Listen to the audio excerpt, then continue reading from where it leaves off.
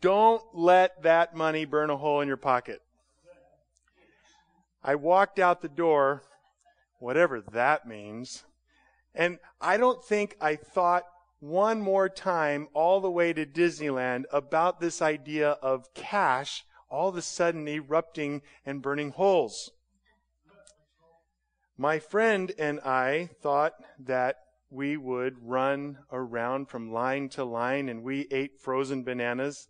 Who's with me on that? You guys remember Disneyland frozen bananas? Okay, we need to preach about something else tonight then, if that's true. We ran around from line to line with frozen bananas and whatever chocolate came within 5 feet of us, and with remarkable sagacity, our preteen minds realized that if we buy souvenirs early in the day, we'd have to carry them on every line. Who wants to do that? So as we neared the time when we had to leave, we made it to the most important stop at Disneyland. This is better than Space Mountain. It was more impressive than the Matterhorn and far more fun than anything Adventureland had in store. And it was that shop on Main Street that had the magic tricks. We reveled in the fun that we'd have amazing our friends and families with trick coins and decks of cards and those little cups that you can hide the marble in. My heart sank as I reached into my pocket and found it void of all but pennies. The most amazing magic I saw in the Magic Kingdom that day was how money could burn a hole in your pocket and not even leave a tear. Solomon had a slightly different image in mind when he talked about the futility of trying to keep your money and use it too. He said in Proverbs 23, "Do not toil to acquire wealth. Be discerning enough to desist. When your eyes light on it, it is gone. For suddenly it sprouts wings, flying like an eagle towards heaven." Money disappears, flies away, and burns holes in your pocket without even leaving a tear. Of course, what Solomon was talking about is wearing yourself out to get more than you need. Indeed, everyone must work for what we need. If a man will not work, he shall not eat, Paul tells us. But don't miss Solomon's warning against chasing after what we would now call discretionary income, or always wanting what is bigger and better or smaller and faster. Now, discretionary time, like discretionary money, can be both sought and used in a way that will bring yourself satisfaction and bring God glory. Or it could bring you heartache and God's wrath. Above all, we'll find out tonight that this use of discretionary, or the word we've been using the last several weeks, leisure time, must be with an attitude that trusts the Lord to build your house. In fact, one way of describing the point of this series of sermons is to say that you and I need to understand how to use our discretionary time, how we can best invest it so that you will be most satisfied and God will be glorified in us. And if we are going to collect these principles that will benefit us as we live our life, we need to understand, have some clear ideas of what it is involved in investing our discretionary time, investing our leisure time. What are the key ideas involved? So we began this series a couple weeks ago by looking at what Jesus said about having the right values. Orthopathy was the big word I used that night. Jesus commands us to have right values, to have this orthopathy, when he tells us to seek God first and seek his kingdom first, and all these things will be added to you. If you remember our point, our main idea that night was to carry just enough. Then we talked about the fact that what we do must come from who we are. And if what you and I do will in fact bring us satisfaction, glory to God, and expand God's kingdom on earth, then we need to act out of this idea that God created us to represent Him. And if you remember, we broke that down. We talked about we are God's representatives as His ambassadors, so to speak. And we are the ones who are out there showing this is what God looks like. And we do that by trusting Him. We need to make sure that we are giving those around us a fair representation of who God is by living in such a way that others see our trust in God's promises, no matter what it is that life throws at us. So tonight, I want to keep going, and I want to help us see how our choices of our usage of time, how we think about what we do, so that we don't let it burn a hole in our pocket, so to speak. I want us to use the resources, time and money for that matter, that God gives us wisely so that we will accomplish something worth accomplishing. Not killing 5,345,000 bad guys on a video game. And I take part of my inspiration from Eugene Patterson's paraphrase of Psalm 127, verses 1 and 2. He paraphrases it like this: if God doesn't build the house, the builders only build a shack. If God doesn't guard the city, the night watchman might as well nap. It's useless to rise up early and go to bed late and work your worried fingers to the bone. Don't you know that He enjoys giving rest to those He loves? My friends, trust the Lord to build your house.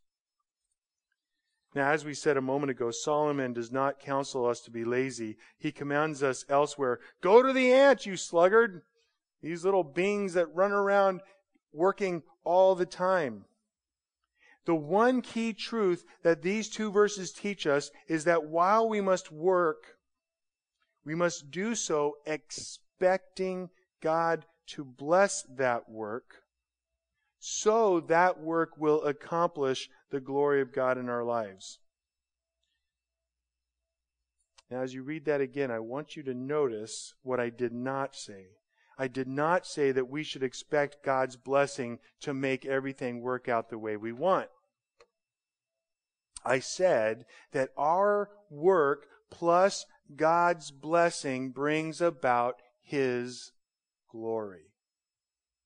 Our work plus God's blessing brings about God's glory. Therefore, in our work, we must not worry. We must not work our worried fingers to the bone, to use Peterson's phrase, on how we will get the resources we need to have God's blessings. Now, we must work for those resources, but we depend on those blessings because they are already secured for those who trust Him, and they are denied to those who refuse to acknowledge His promises. I think a good way of putting the promise of verse 1 is something like this: trust the Lord to provide the resources that you need to glorify Him. The Bible says, unless the Lord builds the house, those who build it labor in vain. Unless the Lord watches over the city, the watchman stays awake in vain.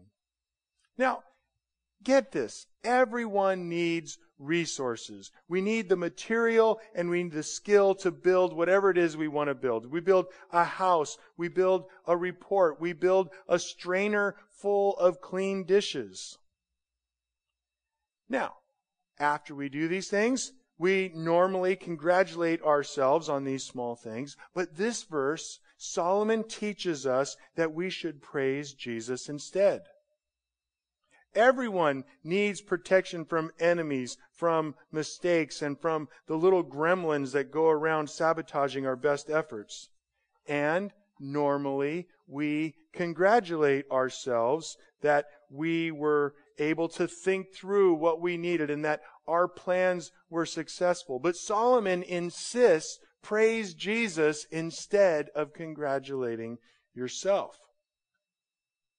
When you and I go about our work relying on God to give you what you need, you will have enough.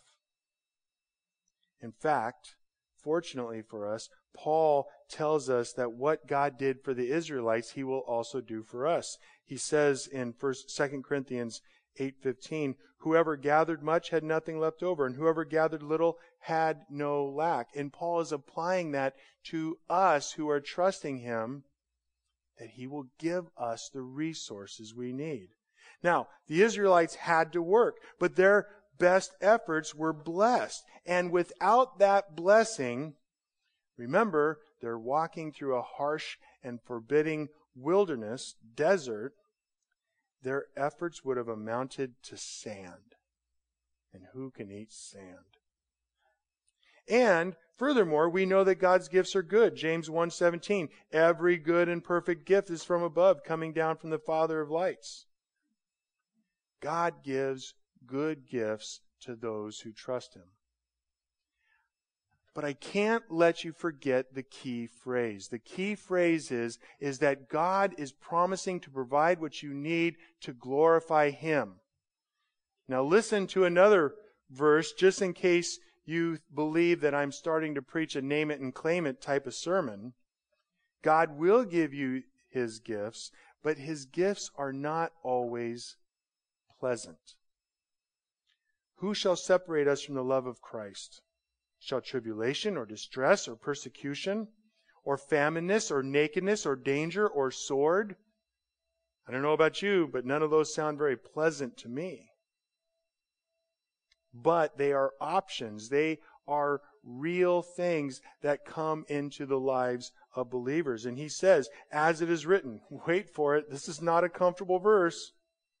For your sake, O Lord, we are being killed all day long. We are regarded as sheep to be slaughtered. Paul's point here is that you may die in the service of the glory of God. But if that's your job, and he will give you the resources you need to do it.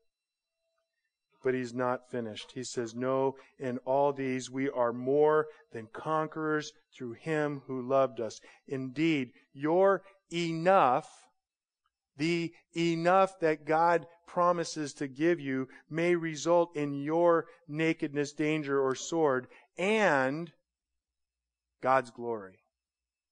And that is a promise you can take to the bank, because no matter what difficulty you go through, your God is able to use it to bring him glory. It will bring God's glory because we will be more than conquerors of those things that might cause you and me to doubt God's absolute promise-keeping love.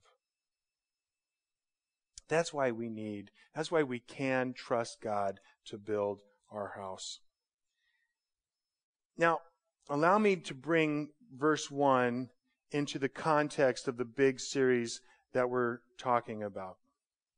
I want to make a couple of distinctions so that we can then build principles from this to how we invest our leisure time. When I talk about leisure time in this series, the non-technical word that we could use is this idea of discretionary time that we talked about in the beginning. And like a $20 bill that you might take to Disneyland and blow on frozen bananas, which if you haven't eaten a frozen banana from Disneyland, you have not lived a good life. I'm sorry. But this idea of leisure time is this discretionary time. These ideas are roughly the same. Whenever you have time that is not invested in laboring to make a buck so you can live, chores or errands that you have to do, or actually sleeping, which is slightly different than leisure time, That is what you have to be called leisure. Now, I'm being simplistic, and if you really want to talk more in depth about this, we could, but I only have 30 minutes. But I'm also interested in leaving my definition a little wide open because I want to help us include ideas of how to use that time, these principles. But as we keep this idea more general, we need to get a couple of categories of what you might actually do in your leisure time. And so again, I'm being simplistic, but I'm going to break it down into two categories. And the first one that I want to talk about is recreation. Now, our bodies and souls both need to be replenished. They need to be reinvigorated.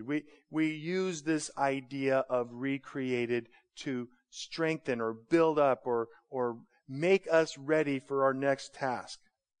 Now, I think that this is a legitimate need that is not caused by the fall. I believe that Adam and Eve needed recreation as well, and they weren't just walking around naming animals and trees, but they needed time to be reinvigorated, to be replenished, because we are human.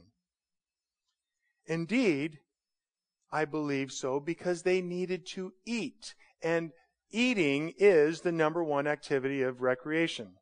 Who here does not like to eat?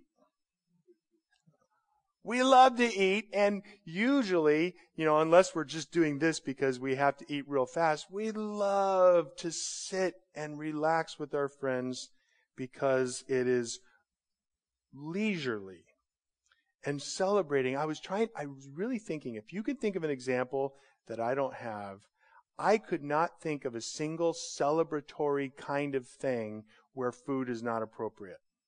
If you think of one, tell me later, because I could not think of one. Celebrating always includes foods. Now, it also includes, or potentially could include, getting away. And this could be in terms of getting outdoors, going walking, breathing clean air, or perhaps it could be a hobby. And in either of these, celebrating God's creation in terms of how He has made us, or in terms of how we experience His creation, so that we can worship. And that is part of what this recreation is. Now, as I said, there are many ways of doing this recreation, and I'm not seeking to limit your expression. Instead, what I'm doing is I'm trying to give you this idea of recreation because it is essential to real leisure, and I believe it is essential to your humanity, made in the image of God. But this brings us to this other idea, which is actually probably in our culture more out there, and this idea of amusement or entertainment.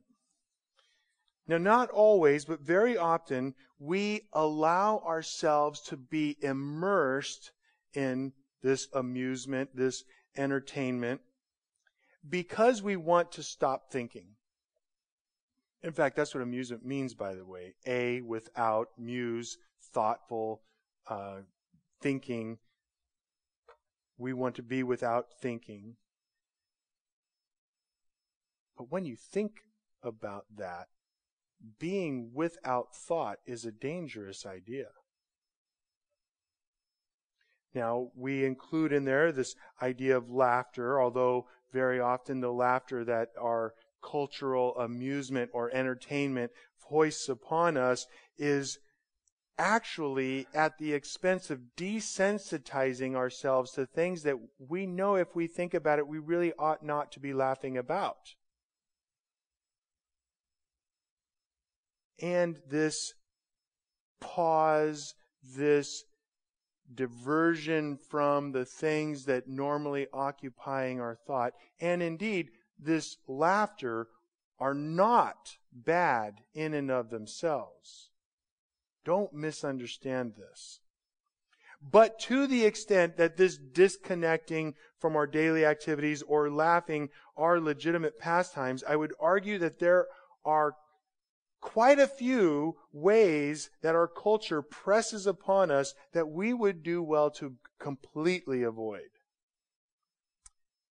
Instead, we must engage our minds to think about how we can accomplish this letting down of our hair, so to speak, although I can't do that anymore. This idea of relaxing, this idea of laughing because we need to touch that part of our souls. We must engage our minds on how to do this so that we can accomplish these goals in such a way as to better represent God in how He created us for His glory. And so, whatever time you think that you need to entertain yourself, I want you to try an experiment.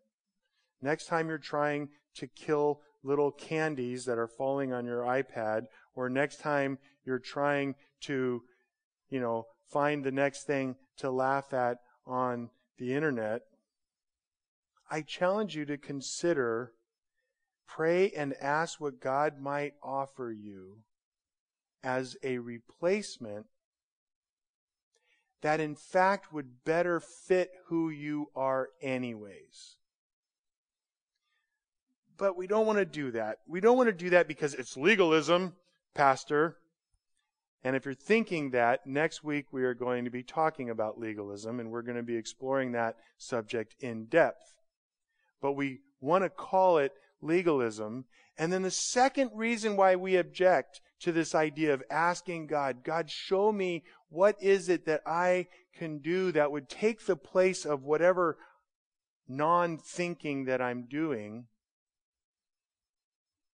Whatever we're doing, it takes effort.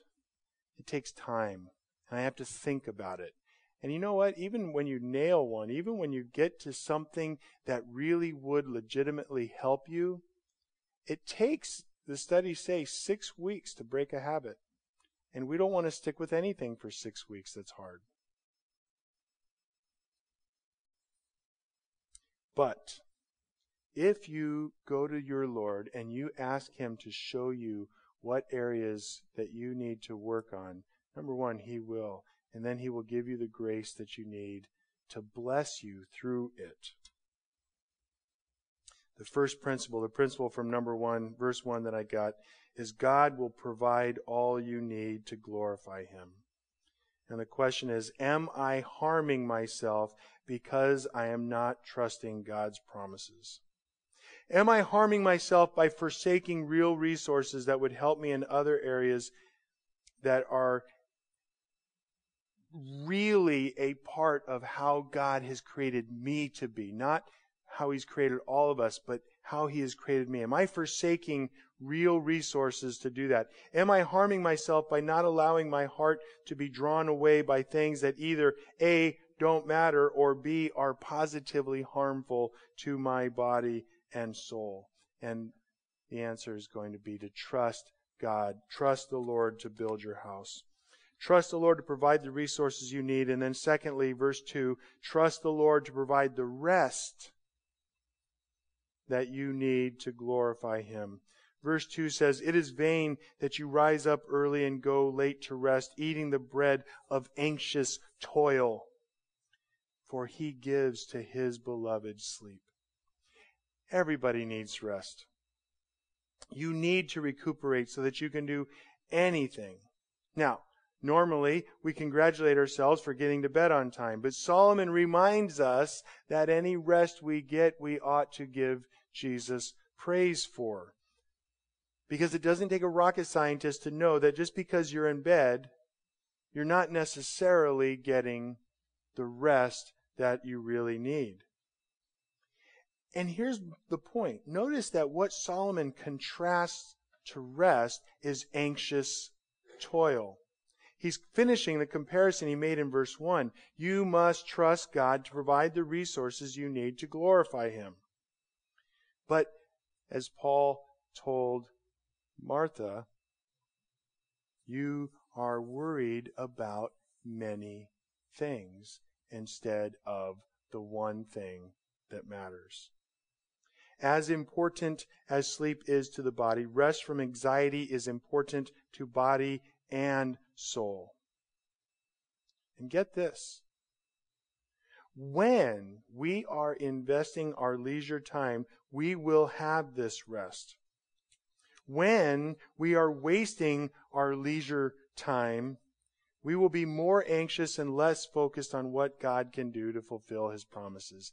Every time I waste an hour surfing on the net, looking at something not necessarily sinful, but just wasting an hour of my time, I always go to bed more anxious. Has anybody else ever noticed that? Watching television does not give you rest. And if you think that I'm wrong on that, I challenge you to try it out. You will find that you don't necessarily get rest. And leisure time can be used to give us rest. Not necessarily sleep, because I don't think that that's necessarily leisure time. But activities that require less of us physically, or activities that center around areas of our bodies and minds that we don't use to labor or earn a buck. When I was riding my bike all the time, boy, I was not resting in terms of physical activity. I was working hard. But boy, that was great leisure, because it was an opportunity to use my body in a way that was not what I normally did, and it gave my brain a chance to breathe and see the trees and feel the wind. And when you have this kind of attitude towards your leisure time, it will enable us to forsake the anxiety and the anxious toil that Solomon counsels us to avoid. And this kind of restful spirit enables us to appreciate what John Piper calls the theology of sleep. The theology of sleep is that you need to sleep, and I would say by extension rest in the way we're talking about from anxious toil, several hours each day, so that you and I are daily reminded that you are not God. That God is sovereign, and that you can trust Him to provide the resources and the rest you need. I am not God. It's not all dependent upon me. Now, He's not allowing us to be lazy either. But in our leisure time, if instead of working our worried fingers to the bones, we are turning to God and allowing Him to be God and using our time to allow what He has created in us to be expressed, we can relax and we can allow Him to be God. Now, just in case you think I'm absolutely against television and movies, you're right. But aside from that, just in case you think I'm totally against it, here's the deal. Right now, in my rest time, because I've just spent a couple of years reading really detailed books, I'm allowing myself the leisure time to read fiction. And I'm reading 7 books in this fiction series. And I even had the thought cross my mind, God, I'm not reading your word. I'm not reading a book on preaching. I'm not reading a book on theology. I'm just relaxing. Well, here's my defense. Number one, it's a very good story about courage and loyalty. And number two, it's very well written, and it's engaging my creativity in my mind picturing what's going on. I am not throwing all what can be grouped under entertainment under the bus. But what I am doing is I'm challenging you and me to be thoughtful. We ought to ask the question, is what I'm entertaining myself with right now something that is helpful or something that is ultimately harmful to who God has created me to be? But God wants us to remember that we are not God, and we can, indeed, must depend on Him. So our second principle is that God is sovereign. You are not. And we must ask ourselves, am I harming myself because I am not trusting God's promises. And if you go home and read your notes and note that I repeated that same question twice, you're right. Because we need to ask ourselves, am I harming myself?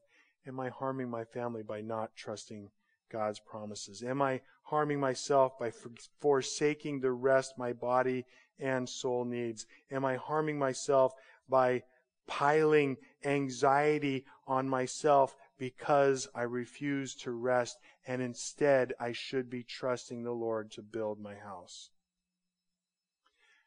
But I think we need to unpack that metaphor too. What is Solomon saying when he says the Lord is building our house? Well, it's actually not that complex. He's just talking about building our life.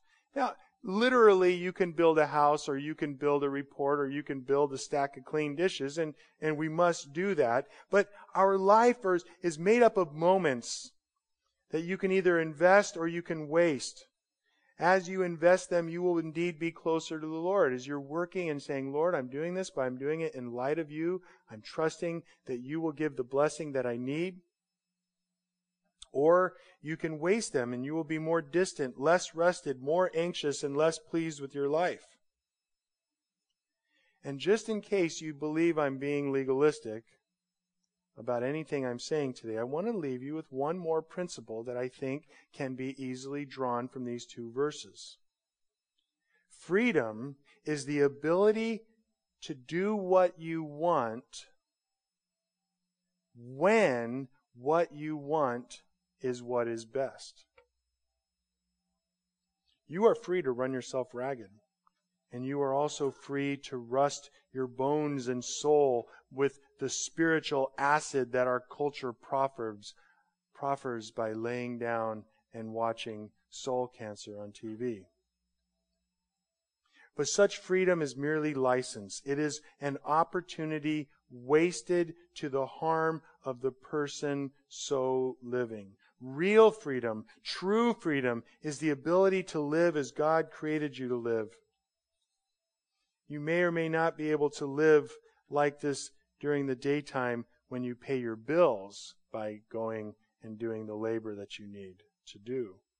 But in your leisure, you can live in such a way that God allows you to become the person He created you to be by trusting the Lord to build your house. One last thing. I don't want you to think that I'm trying to be a grump about fun. Far from it. Many of you heard last April my sermon on the Sabbath when I gave on Sunday morning. It's on the website. Go and check it out.